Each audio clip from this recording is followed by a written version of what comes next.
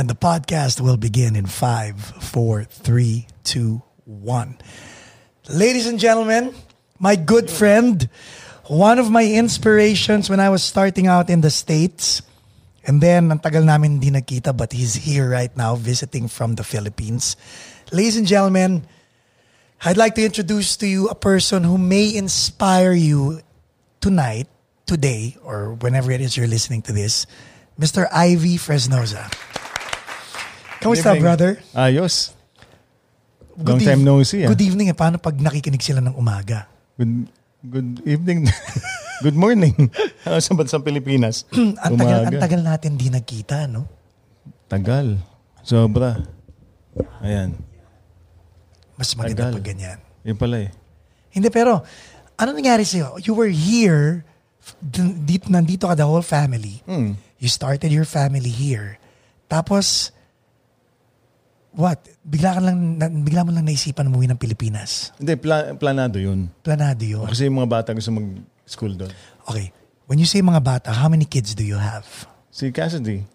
Si Jordan. So you have 2 kids, right? 2 girls. So 2 girls, 1 wife, and everybody went home to the Philippines. Yes. So let's go back, right? Baka sabihin nila, hindi na yung mapick up eh. Anong significance ni Ivee Fresnoza?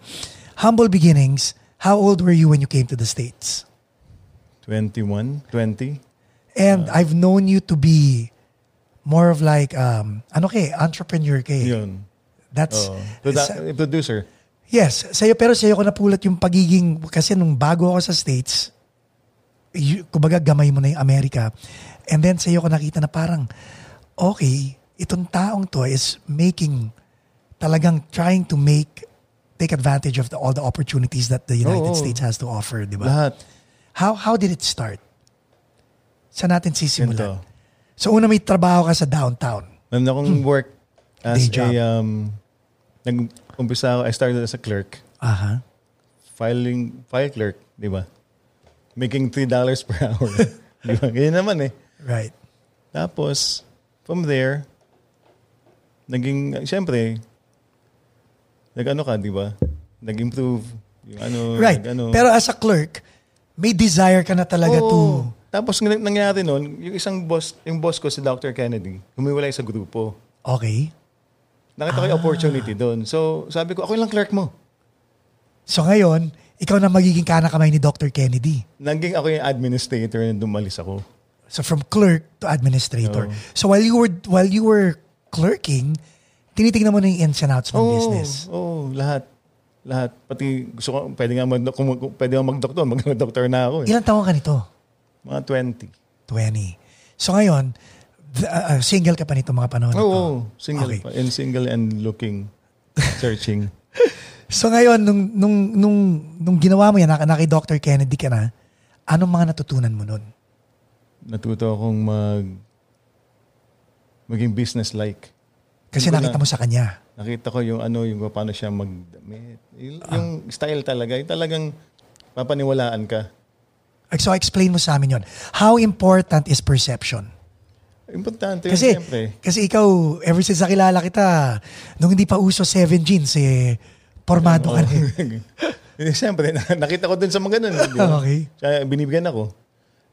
Importante yun kasi katulad nun kay Dr. Kennedy ako. Nakita ko paano siyang nagsikap, nag-strive hard, naging doctor, naging sikat na oncologist. Yeah. Pero yung pinanggalingan niya, nakita ko rin yun. Tapos laging sinasabi sa akin, Ivee, I think you should be a doc. Ganun ako nun. 20 ka nito, so pwede mong gawin yun, di ba? So, in-sponsor niya ako, nagtayo ako mag-PA. Di ba? Physician's assistant. Yeah. Nakita kong okay naman, kaya lang hindi ko na tapos. Bakit? Kasi nakita ko mas malaking sweldo ko sa mga physician's assistant ng time na yun. Okay. Tapos sabi mag-doctor nga lang. Sabi ko, yung sweldo ko mas malaki pa sa doctor na... Ako na nag-interview na doctor eh. Ako na nag-interview. Right. After niya...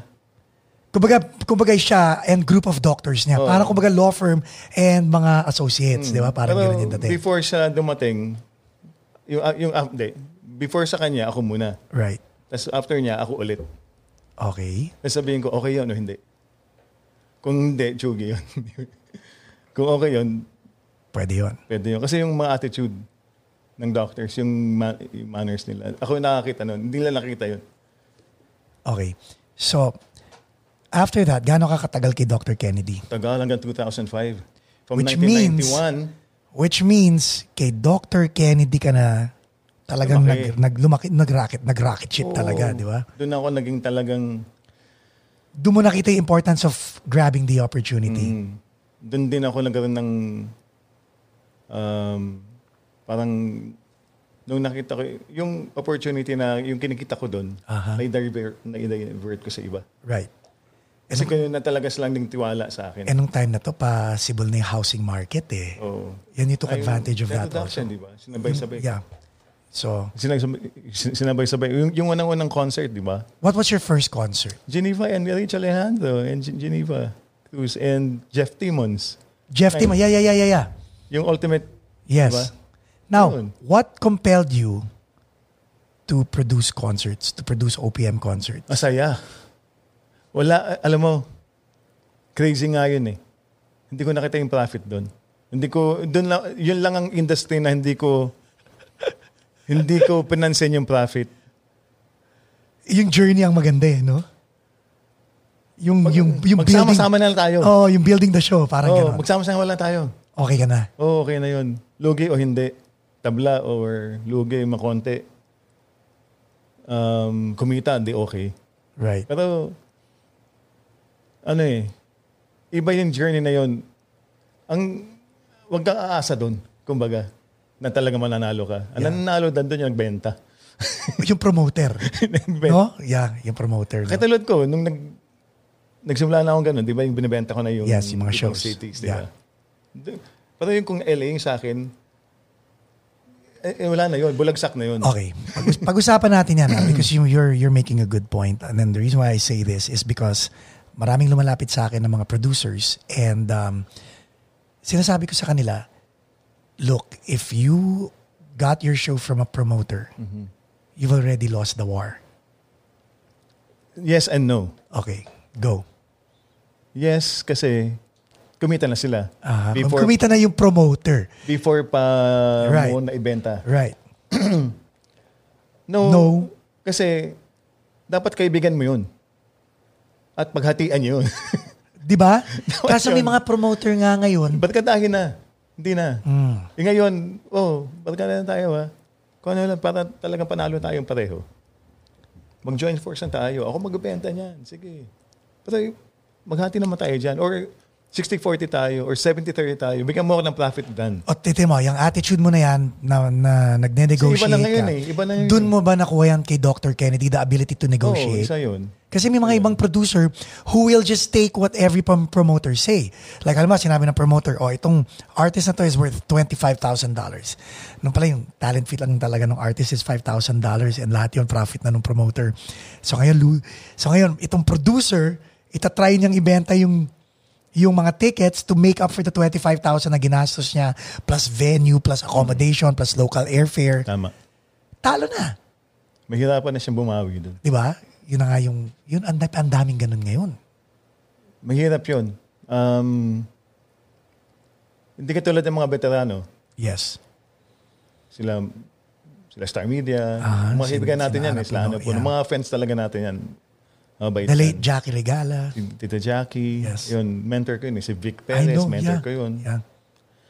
Lahat sila tumulong sa akin yan. Marunong silang maglaro. Oo. Right? Kaya lang, siyempre ngayon, yung mga bago, minsan nakita ko, napaka-extravagante. Diba? Yes. And I hope talaga, I'm really hoping na masaya sila. Kasi wala kang kikitain. Exactly. Prestige, right? Sila mga ito niya, pero barkada na natin, ninong na yan eh, di ba? Yes. Mga Didn't you produce his... Dami eh. Kay Martin, di ba? Yeah. Dami kami na pagsamahan yan. Dami. He was here on the podcast. I know. Andun ka sa bahay nila, nandun ako nung before I left. Anyway, kung ganun ka na ngayon, kung ganyan yung status mo na kaibigan mo silang lahat ng artist, hindi mangyayari na sa iyo yun. Dahil ikaw na mismo bubuo. Hindi mo na kailangan ng promoter. Oo, ako na yun. Yes, promoter-producer ka na ngayon. Ako na yun. Now, ito ang tanong ko sa iyo. Would you chop off the legs of other producers who will buy the show from you? Or would you be a mentor to them? Sa panahon na to? Yes. Papagatian lang namin. Yun na nga. Panahon God dati? bless you, yeah. Hindi. Kasi, bro, abundant life tayo noon. Ang yayaman ng tao noon. Yes. Real estate? Oh, yeah. Yayaman ng tao noon. Hindi mo mapapansin yan. Sila din, hindi mo may isip na tumulong. Kasi ito yung trade ko to. Ito yung trabaho ko. Ito yung trabaho nyo. Right. Ngayon, pandemic ngayon. Magtulungan tayo para magkaroon ng show to si ano. Kaya kailangan magkaroon ng show ni Interverse nga Tsaka River Ryan, mag-tour tayo sa States. Yes. Pero buuin mo yan. Ako dito bahala. Ikaw bahala dyan. Maghati tayo dyan sa bentahan. Hati tayo sa gastos, hati tayo sa bentahan. Di ba? Sama-sama na lang together. Pati kayo. Kesa mag-talent fee kayo. Hindi profit sharing. Mag-profit sharing tayo lahat. May talent fee na, may profit sharing. Para Pero may mga hindi nakakaintindi pa rin na gano'n na artist, ha? Yung mga ibang artists sigurista. Like I've known artists na hindi, tanggap na lang. Bayaran mo na lang ako na 1,500 per show. So be it. Bayaran, yun lang. Si Eric Santos, siya nagpo-produce ng show niya. Kami nagpo-produce ng show namin. Di ba? Kung malaki, magbakas tayo dahil malaki na di ba? Pwede naman. Tulad nga sa Pilipinas, dapat nga may show kami 2020 sa Pilipinas. Hindi matutuloy dahil sa pandemic. Nakakatawa. May lumapit sa Intro Voice. Hindi, una pala walang lumalapit sa Intro Voice. So sabi nila, tulungan na lang namin kayo kumuha ng venue. Kumbaga mag-line produce na lang sila and all that. Sabi ko, wag na kayo mag-line produce. We will just pay you for your services. Kayo mag-logistics, kayo mag-ganto, mag-ganyan. So nagtataka sila why we were so confident in doing it. And then they did the math. Kasi we had to tell them kung paano ang bentahan ng ticket. New Frontier dapat ang kukunin namin. So yung Kia Theater, 2,500 ang capacity nun. Ang average ticket ng Intro Voice sa Pilipinas is 4,000 pesos. 4,000 pesos times 2,500. Imposible naman din namin ma-sell out yung 2,500 na katao ang konti-konti nun. 10 million pesos yun, Brad. That's $200,000. So, nung nakita nung maglo-logistics na 10 million ang i-gross ng Intro Voice, biglang bumaliktad. Sabi sa amin, bayaran na lang namin kayo ng 500,000. Sige. Kami na lang magpo-produce, sabi nila sa amin. Sabi ko, actually, you guys are fired. Kasi, nakita na namin yung value of producing our own show. Tama. And I've been preaching that to other bands in the Philippines, kaso hindi pa rin nila nagigets. Kasi iba, gusto nila talaga, yung iba talaga musikero lang. Okay. Gets mo? Now, I will give you credit for my business sense, ha? Because, grabe kayo. Pag may mga racket ka, pupunta ka dito sa bahay, ang layo-layo ng bahay mo, pero pupunta ako sa bahay mo dahil may racket ka. So, ako naman, kaya pumupunta ako sa bahay mo is, gusto ko makita how you became you. And, yun lang pala talaga eh. You really need to go after opportunities. Oo. Siyempre, meron din, di ba? May risk. May risk. May nakakaaway ka. Yeah. May hit sa'yo. So, bago natin pag-usapan yung real estate part ng buhay niya, commercial break muna tayo. We'll be back.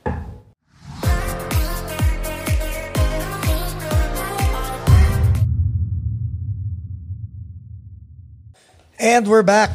Ivee Fresnoza, one of my good friends. Nakakatuwa naman. Nabigla ako na sorpresa and he is here live at Paco's place. So, during Dr. Kennedy's time, your time with Dr. Kennedy, admin ka na, which meant you had a lot of flexible time. Yeah. Correct? Yep. And you were smart enough to know that there was a housing boom. Sabay yun. From 96. Kita mo? 97. Kwento mo sa akin yun. Paano mo naamoy yun?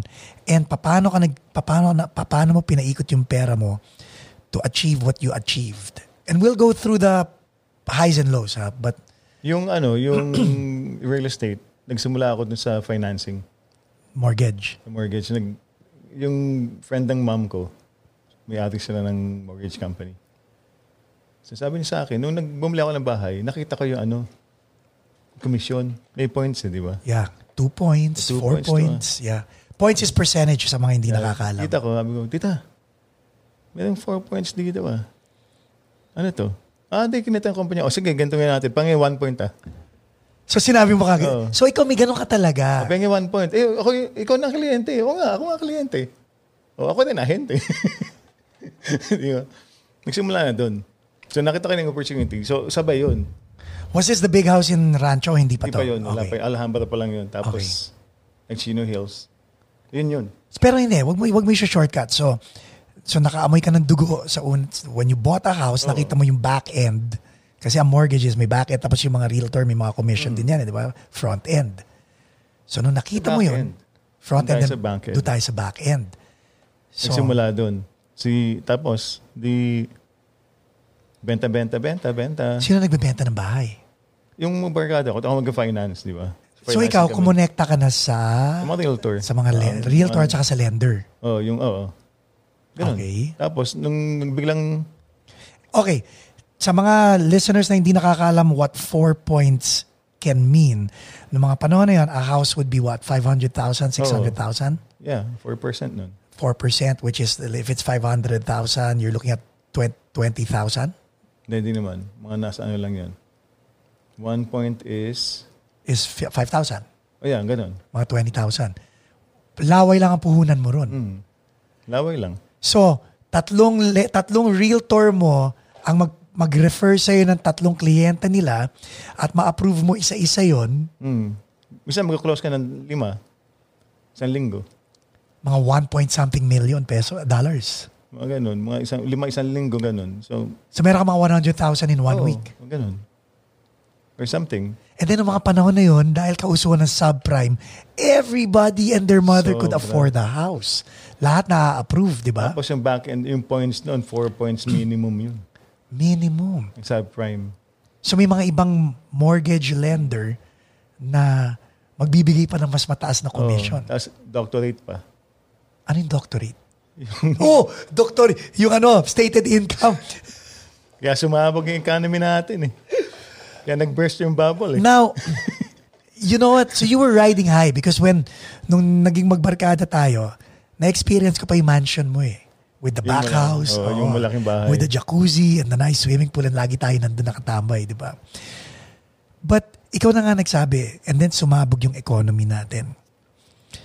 Kung naamoy mo yun, bakit hindi ka promeno ng mga panahon na yun? Hindi mo mapaparay na yun. Nakaka-addict ba? Andun ka na eh. Bibenta mo na lahat. Yun ang preno. Di ba, benta mo yung kotse. The cars. Wala. Hindi naman importante yun eh. Ang natutunan ko sa Pilipinas, nung nandun ako, tsaka dito rin, bili ka nang pwede mong ibenta nang hindi ka talo. When you say hindi ka talo, paano mo sasayin hindi ka talo? May depreciation yun. Jewelry, hindi naman nag-depreciation. So yun ang mga kailangan mo bilhin. Mga Rolex, mga yung kotse. Yung kotse may depreciation. Pero hindi ganun ka, hindi ganun ka talo. Like, ano yung mga may mga Benz ang kotse mo rito, station wagon, sedan, sa Pilipinas, ano yung mga kotse mo? Nagkaroon ako ng sports, mga Maserati, nagkaroon. Okay. Nabibenta mo rin yun? Nabibenta mo yun. Okay. Yung mga, doon kasi, nauso doon, pag hindi ka naman talaga pinanganak ng mayaman, bili ka lang, tapos pag kailangan mo pera, benta mo lang ulit. So tikim lang? Oo. Kung baga matikman mo lang, and then, okay na, bibenta ko na to. Marami kaming ganun doon. Nandito lahat ngayon. Nagbalik ka na dito. Minsan, ganun eh. Ganun talaga buhay. So, bakit ka umuwi ng Pilipinas? Dahil ba nawala na yung housing market? Before that, nag-business ka pa rito eh. You started a restaurant and a bar. O-Bar. Yeah. Which is quite popular because lahat ng mga sinasabi, alam niyo ba yung O-Bar? Alam nila yung O-Bar sa Cerritos. Asaya natin nun eh. Masaya tayong lahat doon. Tsaka nag-create ng employment yun. Yes. Sa mga tropa natin na talagang... What happened? Mahirap, alam mo naman pag... Una... Marami kayong partners. 3 lang naman kami. Nag-away-away ba kayo? Hindi kami nag-away-away. So, paano nangyari? Siguro nag-give up na lang kami dahil una, nahirapan kami dun sa permit na. Di ba, inipit-ipit na kami. Kasi nung tumugtog kami ron, wala na liquor license. Wala na. 12 midnight, guys. 12 midnight, tumutugtog ang intro voice dilat. Wala na kaming nun. Batip na ako nun. Dahil, bakit hindi kayo na... How hard is it to get a liquor license? Yung liquor license na yung full? Yes. Mahirap. Hanggang kahit ngayon. And then how much do you have to pay for that? So, nung panahon na yun, mga 18,000, gano'n. 18,000? Okay. Dollars, gano'n. So bakit hindi kayo na-approve for that? Galit na sa atin eh. Galit na sa amin yung City of Cerritos. Dahil maingay kayo? Dahil maingay, nagreklamo na yun. Kaya lang hindi wala sa magawa dahil na may permit kami nung panahon na yun eh. Hindi lang ni-renew. Hindi lang na rin yun nung nag-lapse na. Yung City of Cerritos, were they telling you to change your mode of business? Is that what they were telling you to do? Kailangan fine dining, ibalik nyo sa fine dining. Because when you got O-Bar, before it was O-Bar, it was kind of like... Zentro Bistro. Zentro was more fine dining ang Fine dating, dining diba? yun. And then ginawa nyong... Because of Jovi Zamora, di ba? Yeah. Tsaka si Levy. Sila yung nagpauso noon. Si Jovi, alam mo naman eh. Diba? Yung ano niya. Ako din, di ba? Yung... Ang dami ko naman ideas din doon eh. Yes, Kaya lang, pag hinto mo yun, wala nakikitaan yung ano. Ano pa kikitain? Paano mababayad yung rent? Correct. Mahal-mahal ang rent. Yes. So when you went into that, were you going into it na para kang nagpo-produce ulit ng mga concert na talo panalo, it doesn't matter? Or when you went into the restaurant/bar business, did you sit down and really think about your profit? O hindi? Hindi rin. Yung binan ko yun, tsaka yung isang partner, sila yun.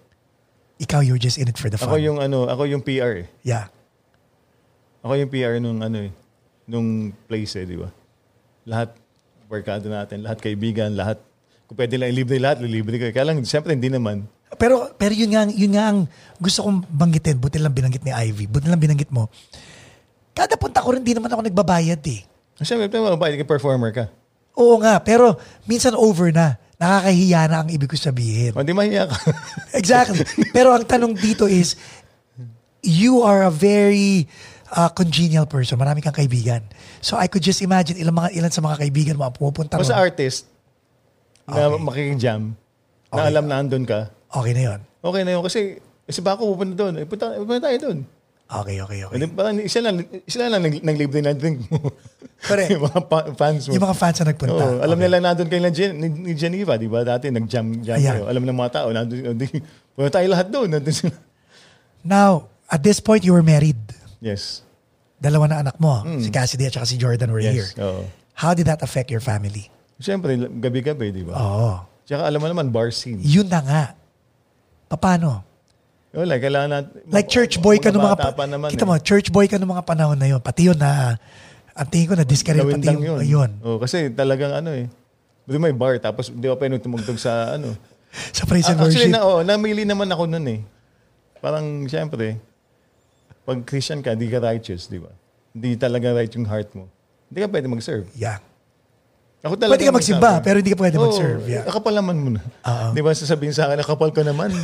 Di ba? Gabi-gabi ako lasing. Tapos kung ano ginagawa namin doon. Tapos mamaya kikibot ko doon. Hindi pwede yun. Diba? So at least may conviction ka about that na hindi mo gagawin. Alam ko yun. Yun lang yung pasalamat ko na alam ko yun. Pero you still pursued the nightlife. Kung kailan ka nag-asawa at nagka-anak, doon ka pa nagbinata. Ano nangyari? Kasi hindi naman ako nagbinata noon eh. So Sharon, si Sharon, your wife. Hi Sharon, hello. So, iba na ang buhay noon. Kwento. Parang, lapit mo sa microphone yung... Parang kaya iba na yung buhay nun dahil mayaman ka ng mga panahon na yun? Hindi mayaman. Kaya lang yung mga opportunities na nandun, na hindi mo naranasan before. Hindi mo alam ang gagawin mo. Alam mo kasi lagi ko sinasabi sa sarili ko. Tsaka sa mga friends sa church. Yung sabi ko, huwag ka magsasalita ng tapos. Dahil hindi mo alam kung gagawin mo kung nandun ka na. Yes. Bakit ko alam? Kasi ayun na nangyari sa akin. Correct. Hindi ko alam gagawin ko nung nandun na ako. Ang hirap pala. Yung temptation, no? Of course. Hindi na ako nagpapaka-plastic. Yeah. And you know, I appreciate your honesty and your candor kasi importante because people listening might be in that situation right now. Iba yun. Sinasabi ko na sa inyo, huwag kayo ibibigay. Yeah, di ba? Kasi naranasan namin nang bumigay. Tapos, you were in a position of power. Exactly. Alam mo lahat. Alam mo lahat. Mag-yes sa'yo yung mga yan. Alam mo lahat. Siyempre, hindi ka rin kukuha ng mga pangit na mga empleyado mo. Yung may biruan nga di ba? Pero nga yung mga singers natin doon, yung mga sikat na singers natin, ayaw mabanggitin. Pero siyempre, meron kayong mini contest di ba? Yes. Sino ang dating sa akin, I'm the owner. Di ba? Iba na yun Wala na. Di ba? Yun yung hindi naman yabang yun Hindi guys, di yabang yun Experience yun ng isang walang muwang alam ng tanga-tangang tao na nakatungtong doon. Na hindi mo alam gagawin mo with that power. Akala mo sino Yes. Diba? Pero mali It happened. You know what? I really appreciate you. I admire you, Todo, for saying that. Because lahat tayo dumadaan sa ganun Ako rin dumaan din sa ganun Tsaka ang hirap ng responsibility sa mga friends natin na mga musicians. Di ba kasi, katulad sila Tateng Katintig, umaasa sa'yo. Kailangan sila, yung banda nila, magigig doon. Sabi, kailangan mo rin maging responsible na na kailangan okay sila. Right. Pati sa production namin sa iba, di ba? Sa ibang lugar, sa ibang venue, sa ibang city, kailangan. Yung responsibility mo talaga iba. Dahil hindi lang, may mga pamilya yun Di ba? Kailangan mo bayaran yun. Kailangan mo kumita that night para mabayaran mo yung banda mo. At saka yung staff mo. Yung staff ko. Pero sa bagay, yung staff mo may tip no? Oo, pero siyempre, may sweldo din yun. Okay. Kailangan mo kumita. Kaya lang, buti naman at nakakahatak yung mga yun. Now, did that put a strain on your marriage? Because you and your wife... Oo, siyempre. Like, si Sharon, your wife would be, while you were schmoozing with the clients, si Sharon ang, back-end di ba? Oo. Di ba si Sharon, siya yung nasa office, later part na, nung unang stage ng Inayaan ka lang niya. Parang kailangan na ayusin. Kung na siya doon. Yun na yung point no? Yung part na pag kailangan ng ayusin, ibig sabihin may nasira. Mahirap Kaya nung humirap na yung sitwasyon, hindi naman namin give up yun. Talagang give up na lang talaga yung sitwasyon. Yeah. Hindi na kayang Was there wala nang liquor license. Wala nang sa pakipupunta, right? No. Was there pride na parang wala. Yun naman wala ako. When it's time to go, it's time to go. Ganda lang ang buhay, bro. Hindi natin pwedeng sabihin na, sige, pipilit ko pa to. Now, wala na akong pera, pipilit ko pa. Paano gagawin? Wala di ba? Alam mo, because alam ko rin that you're a fighter and you have no problem falling down because you know how to get up. But ang nasa isip ko is, the last news I had of you was what happened to Obar, yung closure na yon and the succeeding whatever, kind of made you realize what to prioritize because something was going on within the family already. Was this before your heart attack? After? Before. So, bumalik kami doon. Pero naging successful ulit yung business noon kasi nagkaroon na kami ng mga ventures na iba. Right. Teka, bumalik kayo saan? Hindi, from Obar. Obar, what did you do after that? Nagkaroon na ako mga partners na gumagawa ng auction ng mga kotse. So you did that? Ibang lahi yun. Ibang lahi yun. At saka ibang industry naman ang pinasok mo. So, how do you find these people? Wala lang, dumating lang yun. Sa real estate, yung mga nagpapagawa ng mga loans. Okay. So you keep relationships. In other words, you don't burn bridges, di ba? Tapos kikitain ko, yung commission ko din, di ba? Ivee, kailangan namin ng investor ng ganito. Baka gusto mo invest yung kinita mo dito. Sige yan. May kailangan. Tapos bibigyan kita ng ganitong percentage pag makakuha ka ng investor. So, punta kami sa Vegas, lahat-lahat. Ang daming commission. Hindi nakaipon ako.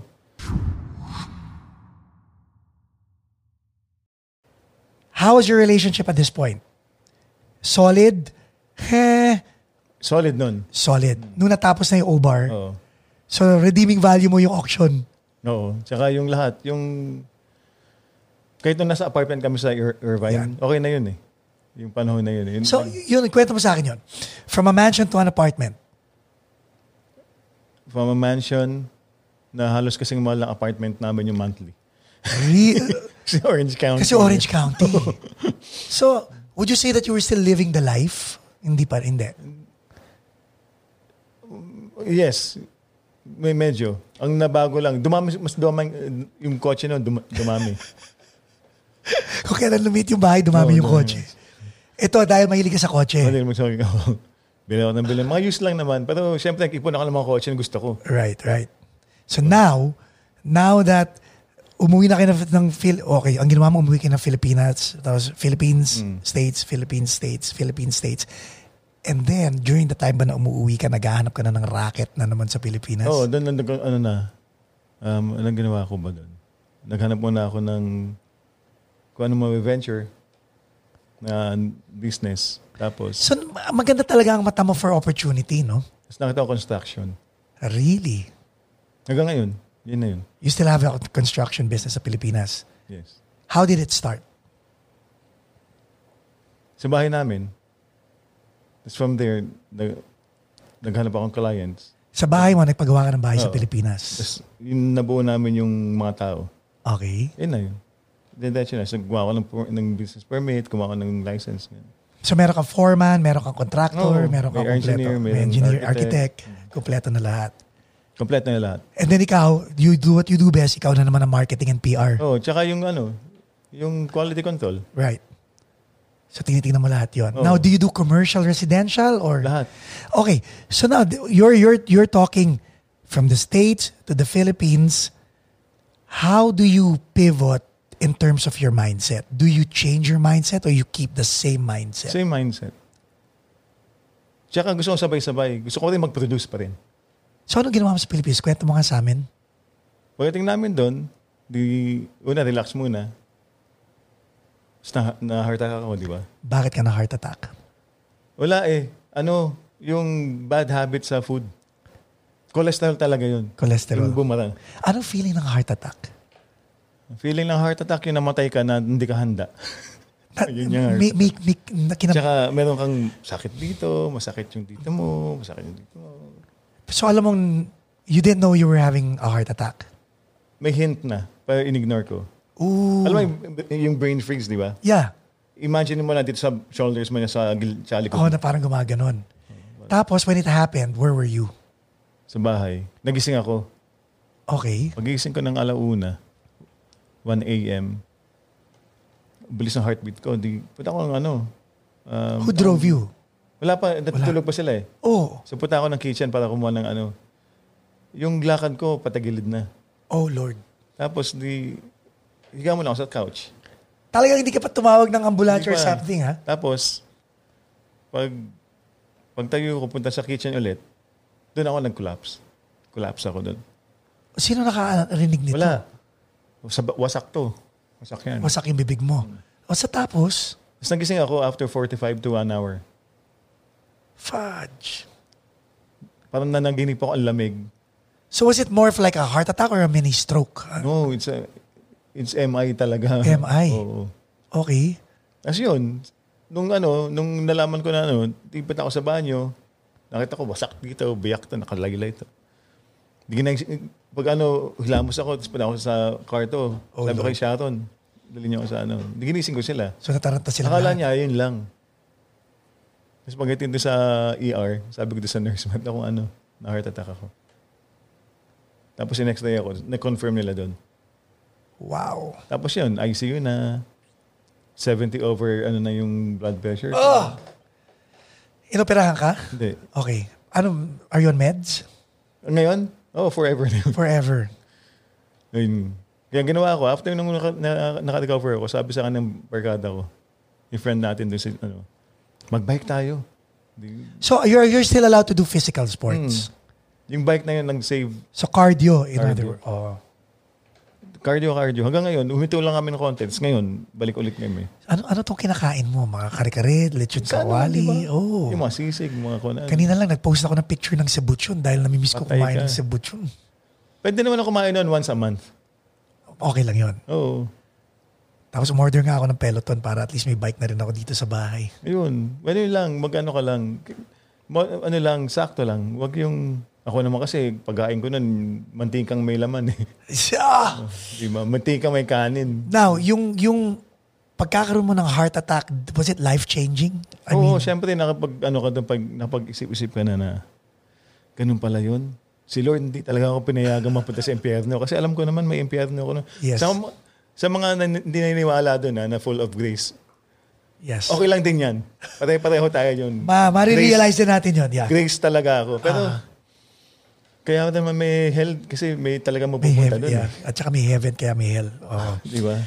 Hindi lang naman para sa mga demonyo yun. Yes. Naniniwala ako na sa mga kasalanan, mapupunta rin doon. So, after that, kumambyo ka na naman ng buhay mo. Oo, siyempre na-realize ko na kailangan ko magbalik na sa Kay Lord. kay Lord. Alam ko na dapat ganun. Di ba? So, after a year, nag-decide ako, sabi ko dun kay Pastor Boyet, sa Charisma, sabi ko, bro, Boy Jose. endorse mo nga ako kay Pastor Sol sa Victory. Okay. Sol Huang. Yung ni Lucci. Yeah. Hindi binilin ako. Sabi sa akin, mag-audition ka na, bro. Pag-audition keyboard. Keyboard. Sige, audition ako. Sige. Audition ako. Pumasa naman. May worship training. Sige, training ako. The whole modules, diba? Lahat ng modules nila. Kaya lahat yung sinunod ko. Kasi siyempre, Victory. Of course. Ayun, simula nun, So, nag-focus ka na. focus na ako. Hanggang ngayon. May change sa mga sa demeanor ng mga anak mo at saka sa asawa mo. Oo. No? Kasi nag-involve siya sa ministry. Si Sharon, ushering siya, tsaka marami. Yung mga bata, sa kids, yung si Cassidy naman sa youth. Right. Alam mo, sa music. So, did you throttle down on your I wouldn't say your youth, pero tanda mo, ang kwento mo sa amin kanina is hindi mo na-experience to nung bata ka. So, binigyan ka ni God ng opportunity, ma-experience mo, hindi mo na-control. So, literally bumaksak ka sa sahig. Pagbangon mo, panibagong buhay, did you slow down? Oo, siyempre. Slow down in a sense na iniisip mo muna. Yeah. Kumbaga, is this good for me and my family? Is this good for, di ba? Or, basic lang, may kitain ba ako ito o hindi? Yun na lang yun. Paano kung illegal? Gagawin mo pa rin? Alam mo, sa Pilipinas, ganito lang yan eh. Ito yung prinsipyo nan eh. Ano bang illegal? Hindi ba? May illegal ba? Hindi, ganito yun. Hindi ko mapapaliwanag to pero Try natin. Magpapasok ka ng kotse doon. Okay. Magbenta tayo ng kotse. Yes. Alam natin na 200%. Meron tayong Ferrari kaya di ba? O Paco, yung Beamer mo, benta na natin, pasok natin. Kaya lang, meron tayong kausap dito ng broker, ang sinisingil lang sa atin, 1 million pesos. Okay. Pasok na. Ang kikitain natin dito, ganito. O ikaw, ang gagawin mo? Di pasok na. Exactly. May broker na eh. Exactly. Ayun. Parang isang kaibigan ko. Hindi ko na babanggitin kung sino. Di ba? Umuwi sa Pilipinas ng isang araw. American citizen. Ngayon, meron tayong rule sa Pilipinas, kung hindi ka Pilipino, hindi ka pwede papasukin. Hindi siya dual. Amerikano. Na Pilipino. Pero wala siyang certificate na dual and all that. Nakapasok. Pinasalubong eh. May sumalubong eh. Ayun. Alam mo, yun nga ang sa akin eh. Yun yung gray line eh. Yung ganun bro, I don't consider that hindi naman drugs yan eh. Hindi naman nakakamatay. Hindi naman natin pinasang terorista at pinasabog yung buong mega mall. Hindi naman ganun eh. Kotseng i-enjoy ng... Di ba? Sabihin, katulad ngayon, medical marijuana din sa States. Legal na. Legal. Meron ako migraine na prescribe ako. Pagdating sa Pilipinas, pwede ko pusasan doon ako. Kasi meron ako dalang marijuana. So at least, ang sagot doon is... dito pwede, illegal and legal are relative. Dito pwede. Sa Pilipinas hindi. Saan tayo ngayon? So I guess ang tanong is, yung prinsipyo mo na ngayon ang magde-determine ng moral compass mo. Nakatulong ba yan? Ginawa mo yan o hindi? Nakasakit ka ba ng tao? O hindi? Correct. Kung drugs yan, talaga nakasakit ka niya. Para kang bumaril yun. Yeah. Sa taas. Di ba? Hindi mo alam kung may babagsakan. Hindi mo alam kung sino tatamaan. Ganun. Pero meron kang makakausap ng mga drug lords doon na mga nakakausap pa rin naman araw-araw. May trick sila. Ganda yung... Meron silang explanation. Ano explanation nila? Hindi naman eh. Hindi mo naman alam talaga kung nakakasama. Nasa gumagamit na yan eh. Kung talagang itutuod nila o hindi eh. Parang diba? Meron kang gun store. Parang alcohol. Parang kang uminom lang. Yeah. Ganun din daw. Hindi mo naman alam kung alcoholic ba yan o hindi. Basta ikaw nagbebenta ka lang ng alcohol. Oo, di ba? Parang ganun lang yan. Twisted, Brad. Kaya nga siyempre, alcohol. O nga no. Parang kaya lang illegal eh. Yeah. Pinapagbawal ng batas natin yan eh. Yes. Ba't magagawin? Kasi kaya nga pinagbawal ng batas yun, kaya nga inilalaban na death penalty yun eh. Yes. Hindi lang naman yung barkada mo na pumasok eh. Na ganun lang ginawa. Hindi naman makakasakit yun eh, di ba? Right. Wala namang bearing sa bansa natin yun eh. Okay lang yun. Para sa akin Yeah. sistema yan eh. Kanya-kanyang trip yan. Kung malakas ka, di ba? Sa Pilipinas ba, uso pa rin ang palakasan? Uso pa rin ba rin yung it's who you know? Mga ganun? Oo, kasi yari ako, contractor ako. May mga permit yan eh, di ba? Pero Red tape. Nakatapat naman ako na natulungan ko ng tao doon sa loob. Yes. Sa City Hall. Nakita ka nandun ako na pumapasok. Ayos, ano gagawa mo dito? Ano yun? Ako na yan. Ako na bahala dyan. Kumbaga hindi mo sinabi, baka pwede naman. Kumbaga sila na ang ako nag-offer. na bahala dyan. Kaya lang, ito babayaran mo. Right. Hindi ako pumila. Pero yung babayaran ko, babayad pa rin talaga. Yan ang kaibahan ngayon sa noon. Yes. Noon, libre din halos lang. Yes. Di ba? Okay, kakatkongan ka. Kukutawan ka ng ano, di ba? Yeah. Ngayon, iba na. Yung bansa natin ngayon, proud to say, talagang yung umayos. Yung sa mga permits, yung mga nakakahiya na. Alam mo yung mga checkpoint. Yeah. Kasi marami na ako naging kaibigan dun eh. Where do you live ba sa Pilipinas? Sa South? South. Okay.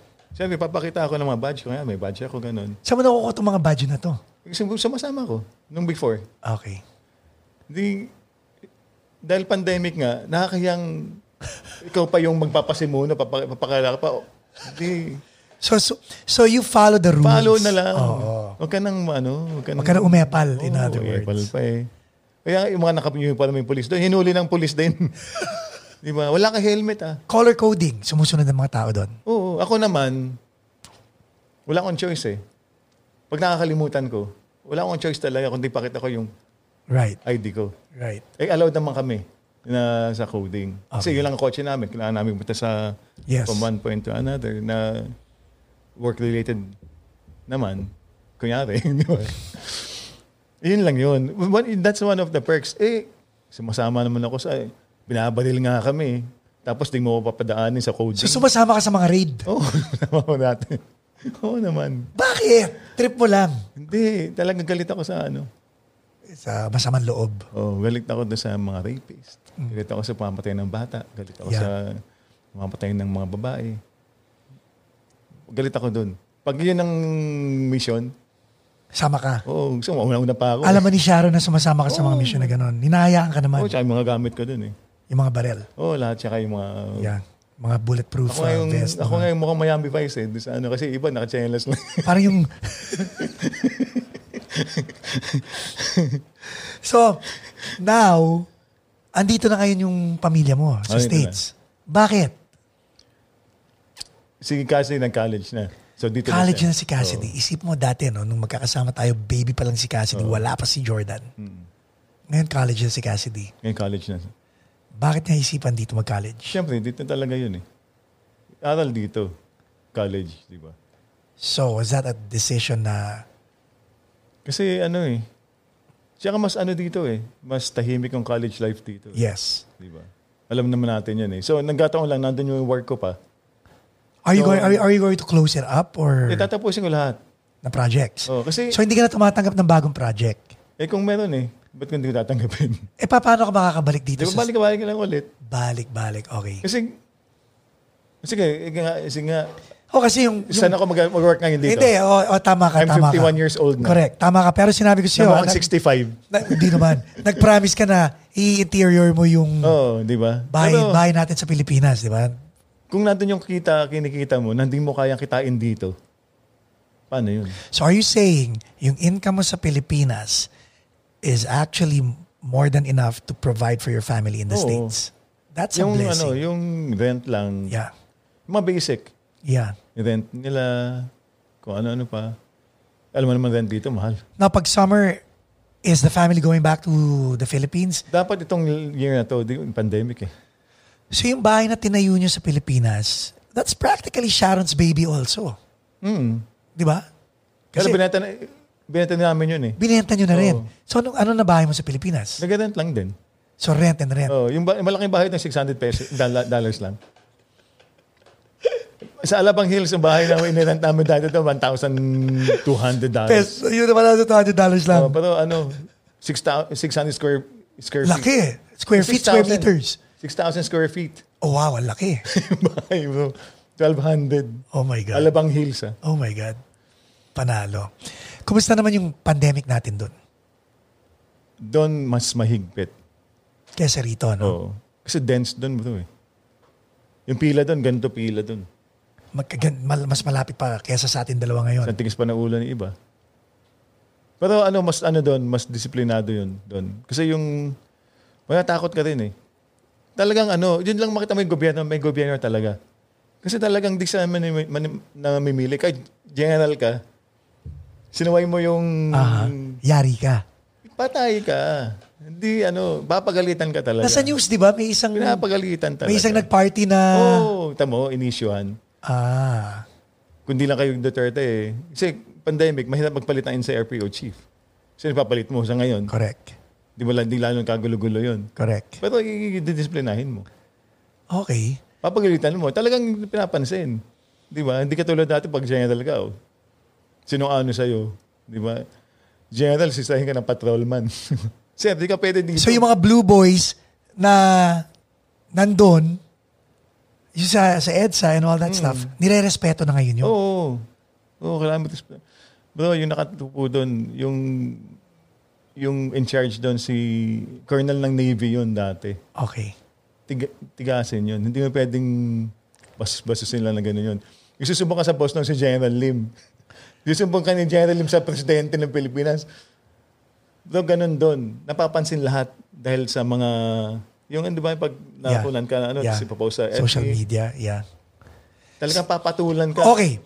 Pag mayabang ka, pati yun na nga. Duterte, yari ka doon. So yung mga mayayabang na, hindi ba ako nakikilala? Wala na yung mga ganun. Wala na yung angas na ganun. Kasi yung humuli sa'yo, mas siga sa'yo. Kasi isusumbo ka sa masiga pa sa'yo, na masiga sa kanya. Isusumbo, di ba? Tapos kakasuhan ka. Hassle. Ang gagawin mo lang, sorry, at the end of the day, mag-sorry ka na lang. Wala kang magagawa eh. Yun ang gobyerno natin ngayon. Okay. May ganun tayo ngayon na wala dati. Pero maraming tao may ayaw nun, ha? 85% gusto. Okay. 15% ayaw. Sino yung mga 15% na yun? Yung mga dilaw. Bakit sila tinawag Pero bakit sila tinawag na dilaw? Yeah, bakit sila tinawag na dilaw? Di ba color siya? Oh, okay. Okay. So why can't we just all get along? Yun ang tanong. During the pandemic dapat dun. Ganun. Right. Kung magaling ka, kung marami kang suggestion, tumulong ka sa gobyerno. Imbes na kimaw-kiyaw ka. Yeah. Di ba? Kung talagang mayaman ka, na talagang ikaw yung dating nasa power, ngayon marami ka idea, ba't di may suggest? Ba't ikaw naman, ba't di ka tumakbo ng posisyon sa Pilipinas? Mahirap dun eh. Mahirap kasi. Mahal. Okay. Tsaka pag may ayaw sa'yo, barangay captain nga ito, pinapatay kung ayaw sa'yo ng may nasagasaan kang hindi mo nang pagbigyan eh. Barangay chairman lang yun. May kilala akong barangay chairman dun. Ang bodyguard niya, 10. Tapos naka-bulletproof siya na... So mas maganda na yung, dito lang ako sa tabi. Oo, Hindi ka wag ka na makisawsaw. Ganun. Alam mo, natutunan ko ngayon, kung gusto mo talaga tumulong sa tao, tumulong ka na lang, huwag ka na magpa-announce. Oo. Di ba? Kahit na nagpakain ka ng pansit during the pandemic, hindi napakain ka ng pansit. Ano ba naman yun? Iba nga hindi. Iba nga, walang ginagawa. Di ba? Yung mga iba, nagpapa-mood-mood ng siopaw. Tapos yung print sa siopaw, yung mukha nila. Oo nga, di ba? Di ba parang, okay, nagpa-siopaw ka pa. Yun nga. Yun. Ginagawa yun. Gusto mo talagang tumulong. Tumulong ka, magbenta ng online. May barkada ka nagbebenta ng Ngati, kape. Yeah. Di ba? Di ba broadcast ko na, masap tong kape na to. O si Nathan Azarcon. Nights. Nate, nagbebenta ng kape si Nathan Azarcon. Sipag yan. Lalagay natin sa link para at least pwede nyo tulungan. Kasi speaking of that, yung mga musicians sa Pilipinas, karamihan sa kanila walang trabaho ngayon eh. Oo. Walang live music eh, di ba? Kaya sila, nagbebenta. Ang ginagawa ko naman, pagbili ko, pagpicturean ko, social media. is i-broadcast ko sa sa mga barkada o sa mga friends, ganun. So, are you thinking of moving to the States or ang puso mo nasan ngayon? Ano mas matimbang, States o Pilipinas? Pareho. Pero siyempre, gearing towards dito kasi antin yung family, di ba? Pero yung opportunity doon sa, kung hindi ko ma-achieve dito yon, wala akong choice talaga kung hindi magpabalik-balik. Every 2 months. Ouch, sakit no? Si Cassidy may boyfriend na. Wala pa. Ready ka na? Ready ako since 1-year-old yun eh. Seryoso? Hindi ka stricto? Hindi, bro. Ano pa problema natin yung walang maliligaw sa anak mo? Hindi mas malaking problema sa atin yun. Sa ganda nating alam mo, parang may anak akong babae, 5 years old, parang pag naiisip ko na may manliligaw sa kanya, parang nag-hyperventilate ako. Ano lang yan. Tapos ikaw, 2 babae. I-guide mo lang sila sa tamang... There you go. Sa tamang lugar. Na parang yung mangliligaw sa kanila, matitino. Kumbaga, sa magandang eskwelahan, sa magandang church. And then, kumbaga, sila na mismo mag-filter ng mga lalaking entertainin nila. Huwag mong dadali sa mga addict na lugar. Correct. Dahil maging addict yung boyfriend nun. Huwag ganun. Good to know. Kamusta naman kayo mag-asawa? Okay naman. When you say okay naman, is it better than before, like before, or better now? Parang noon. Nung nagsimula kayo? Alam mo yung pag-aasawa, di ba, merong panahon na parang lang yung magkapit-bahay. How long have you been together? 22 tomorrow. Happy anniversary. Ano ba? Sa Pinas, 17 na ngayon. So, sa Pinas, anniversary nyo na? Pero dito kami kinasal. Bukas to. Okay. Actually, si Sharon kasi, itong mga past years, nakakalimutan ko lagi. Kapal na mukha mo ba? Talagang alam mo, ngayon, talagang ginawa ko talagang pinagandaan mo? Dapat nandito ako. Okay. So, tutuwa siya? Nung hindi pa ako nakauwi. Nung nagyaya ako ng dinner for tomorrow nga. Till Saturday, di ba? Sabi ko sa mga bata, mag-dinner kami o ilabas kami. Kasi quarantine ka muna eh. Oo. Pero this time talaga inalala ko. Kasi nung panahon, natatapat kayo sa mga problema, ang laki ng problema namin. Nagsimula yan pati naman siya nakalimutan din niya eh. Na kahapon yung namin. Kasi nga, South Border South Border concert sa Grand Olympic. Okay. Nasa hotel kami nun. Kaya nagarag talaga yun. Doon mo first na kasama ko sila Tita Mila, yung mga taga sa Inland Empire, sila Jay Durias, di ba? Yes. Ako kulit nun eh. Di ba?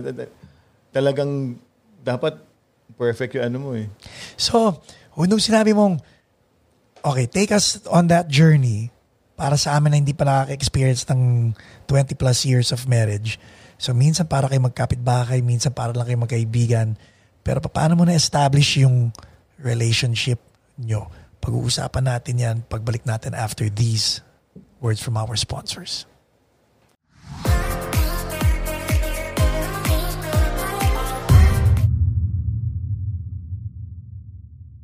So, ang tanong dito is, ano yung stages ng marriage? How can you keep your marriage going strong?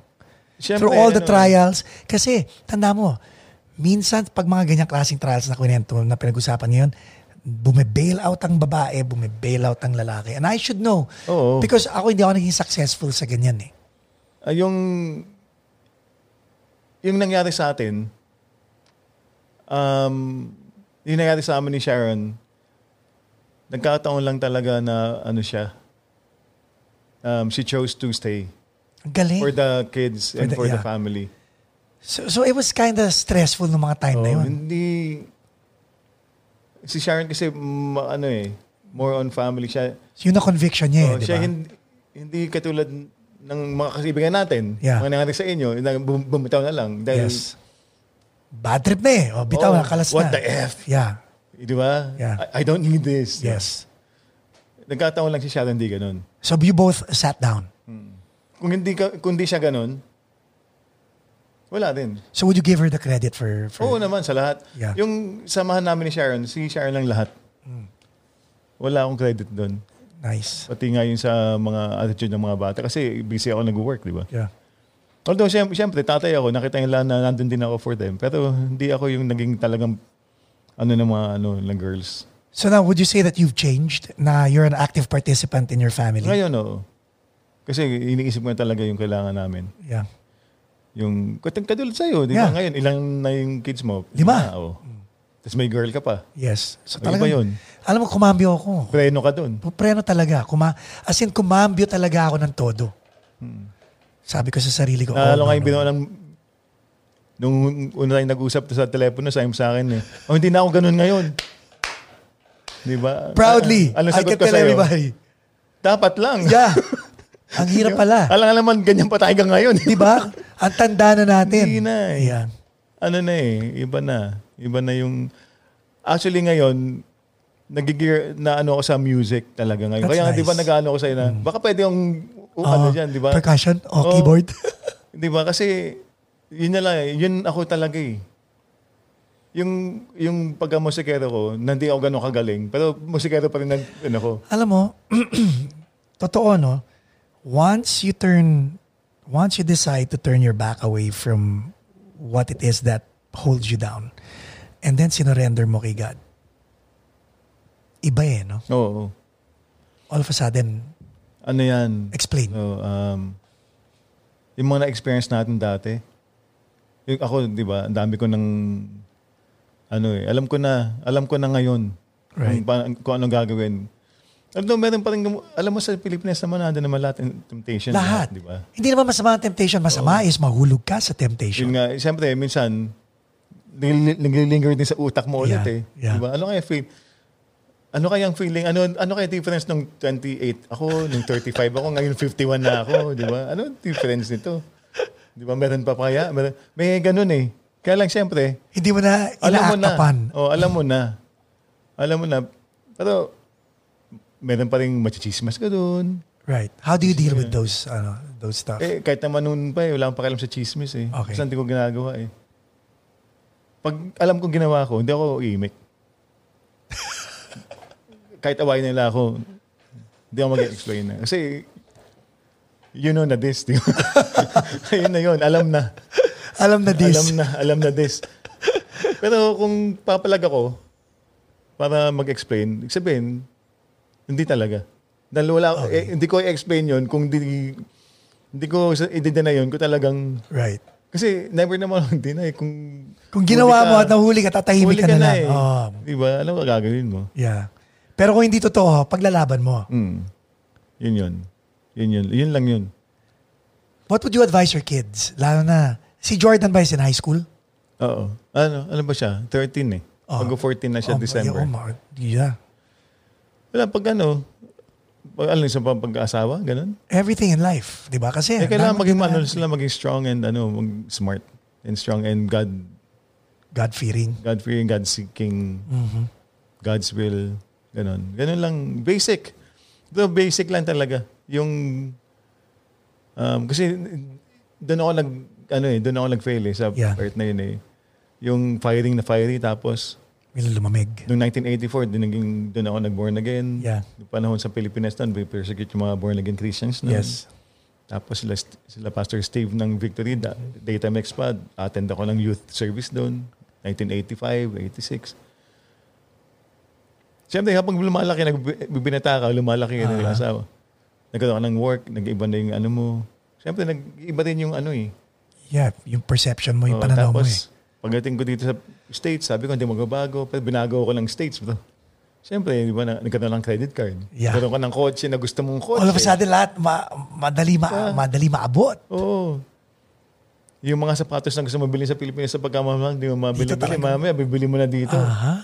Una, utangin mo. Pangalawa, nabibili mo na ng sweldo mo. Yes. Ibang stage na yun eh. Yes. Pinagagawa mo yun eh. Although nagawa mo na, palaki pa rin ang palaki gusto mong mga ano. Right. So, palaki yung ano mo. So, mangungutang ka pa rin. Di ba? Kasi nag-iiba. Ganyan nangyari sa akin. Kaya ngayon... So, parang mo sinabi, hinahabol mo yung buntot mo. Ngayon, ang ginagawa ko ngayon, pag may pera akong pambili, okay na ako doon, kahit di ko bilhin. Alam mong kaya mong bilhin. Ayos na ako doon. May difference, no? Dahil sa lang gusto ko talagang bilhin. I know. Di ba? Kung kailan natin bilhin. Alam mo, nakakatuwa na sinabi mo yun, no? Kasi ngayon, ang nakita kong trend sa mga tao, and I hope may mapulot tayong lahat dito, yung mindset mo is, I think, a running mindset. Kasi yun na rin ang mindset ko ngayon eh. And yun na rin ang mindset ng mga ibang tao. It's not that bibilin mo. It's meron kang pera, physical, tangible money, pambili ng bagay na to, hindi ko na bibilin. Kasi, okay na. Kaya kinikilabutan ako. Okay na ako. Diba? Okay na tayo dun. Okay natin bilhin. At least talagang kailangan natin bilhin. Kunyari, bagong fridge, dahil sira fridge mo. Exactly. Ba't hindi ka bibili ang fridge na merong TV? I know. Hindi na yung gusto mong makita natin. Although kahit afford mo yun, di ba? Hindi mo na bibili yun dahil para ano. Di ba? Hindi ka dahil tumatanda tayo kaya nagiging ganun na. Yung need na lang. Yeah. Katulad nung bibili ka kotse, yung anong gusto mong gawin? Ngayari, gusto mag-overland. Right. Hindi ka na bibili ng, gusto mo na talaga, the best overland car is a Toyota o Subaru. Yeah. Subaru o Subaru, ano man yun. Subaru. Yan ang bibilin mo. Hindi ka na bibili ng, ano bang, may masarati bang pang overland? Ano, di ba? Hindi na. Kung ano lang talaga yung kailangan mo. Yes. Bibig ng dams. Siyempre, dams ko, available lang pinakamagandang dams ngayon. Pwede pa, di ba? Yeah. Pero hindi ka nakahanap ng maple na made in Japan na hindi mo naman makita ngayon na pagkamahal-mahal na. Hindi na madi-differentiate ng pangkaraniwan tao. Diba? Hindi ka nakakukuha nun. Diba? Yung keyboard, Motif 8, okay na yun sa akin. Yeah. Hindi ko kailangan ng bagong Motif 8. Yung kung ano man yung bago nun. Right. Dahil yung tunog nun, yun pa rin yung tunog na gusto kong tunog. Ganun na yun. So, kumbaga para ka ng may contentment. Yes. Contentment. Ganun na. Pero, meron pa rin akong kiliti na nangyari. Bumili ako ng sasakyan. Tapos, yung sasakyan na yun, yung gulong nun, hindi angkop sa gusto kong gawin. O palitan yung gulong. Yung gulong lang yun. Yes. Yung one day old yun, kapalitan ko ng goma. Kasi ite-trade in mo yung... Tapos ipinamigay ko yung goma sa barkada natin. Okay. Diba? Fair enough, yeah. Nakatulong ka pa. Pero yung ganong itch. Pero hindi naman dahil hindi ka nakakain para bilhin yun. Yes. Hindi naman may naghirap para nabili ko yun. Wala na lang naman yun. Di ba? May ganun pa rin. Pero hindi na yung katulad dati na gusto kong Porsche. Di ba? Alam mo naman. Yeah. Gusto ko ng... Although yung bahay na yun, nag-enjoy tayo doon todo. I know. Pero kailangan ba natin yun? Hindi naman di ba? Hindi naman Alam mo, hindi. Sabi mo nga kanina, ang ganda ng backyard ko, di ba? For the longest time, iniisip ko kung anong gagawin ko ron. Alam mo kung anong final decision namin mag-asawa? I-rehabilitate yung sprinkler, gawin na lang green, lagyan na lang ng isang tent, that's it.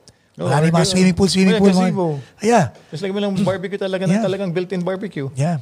Okay na yun. Oo. Wag na mga... Hindi na kailangan. Now, last advice para sa mga listeners natin. And ito, again, you're one of my inspirations dahil nung nagkakilala... Talaga naman. Hindi ko alam yan Nung nagkakilala tayo, while you were in a mansion, nasa studio apartment lang kami ninatay ni nun eh. Sa Glendale? Sa LA. Nasa LA pa ako nun. LA ba yun? Yung sa second floor? Yeah. Nasa LA pa ako nun. So pag nakita mo yung comparison na yun, medyo, hindi, nung nakapunta ka sa amin, nakabili na ako ng bahay nun. Pero nung nagkakilala tayo, oo, tama. andun ako sa nun, sa what you call it, sa studio apartment sa downtown LA. Okay? And you, in spite of what you've experienced, high, low, and all that stuff, you have an innate attitude of getting back up and not giving up. So, yun ang gusto kong marinig na advice na pwede mong ibigay sa mga nakikinig sa atin. Sa mga tao who think na it's the end of the world when they lose everything. Tama. Alam mo, masasabi ko lang dyan, hindi natin kayang gawin yun. Alam mo, ako, sa church, alam nila yung makulit ako eh. Ako yung kontrabida lagi eh. Sa preaching. Ako yung may opinion na, alam ko na yan. Diba? Pero bro, sa totoo lang, si Lord pa rin. Kahit na gano'ng katigas, kahit sa victory ganun din ako, hindi na nawala yung attitude ko na gano'n na, Coops. na ako yung talagang, si Ivee, ano yan, makulit talaga yan, huwag natin intindihin yan. Pero, kumbaga troll ka. isa akin naman, bumangon dahil kay Lord. Hindi ka talaga makakabangon, bro. Kahit anong gawin mo na ikaw lang, kalokohan yun. So you had to really surrender your... At that moment in time. Is that your advice? Like, surrender? Dapat, yeah. Kung naging mayabang ka man nung una kasi nakaranas ka ng magandang buhay or comfortable ka, tapos binagsak ka ni Lord. O hindi naman si Lord. Kaya ikaw din naman. Ikaw naman babagsak ng sarili mo eh. Hindi mo kayang bumangon. Babalik talaga ikaw. Kung Katoliko ka man, kung Anglican ka man, Buddhist ka man.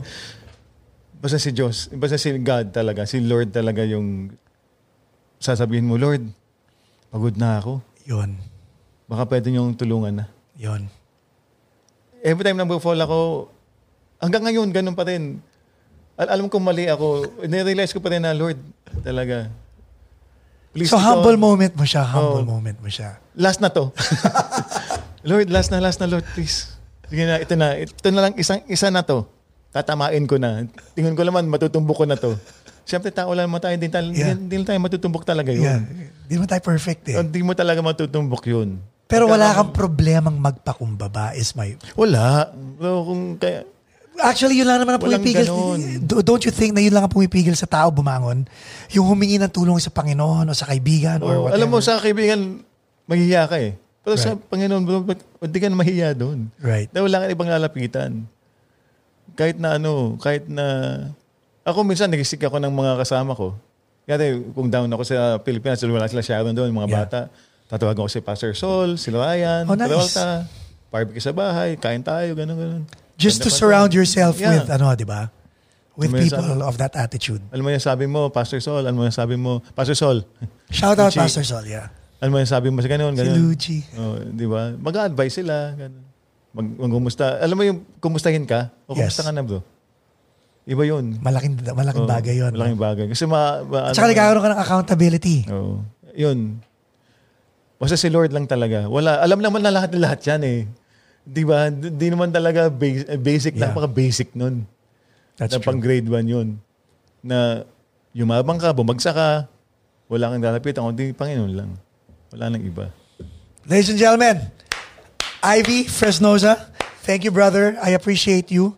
Maraming salamat for coming on to Paco's Place. Sana din, yung susunod dapat nandito na buong intro voice para magandang panel ang kwentuhan eh, di ba? But thanks for coming. Really appreciate you. Thanks for inviting. God bless you, bro.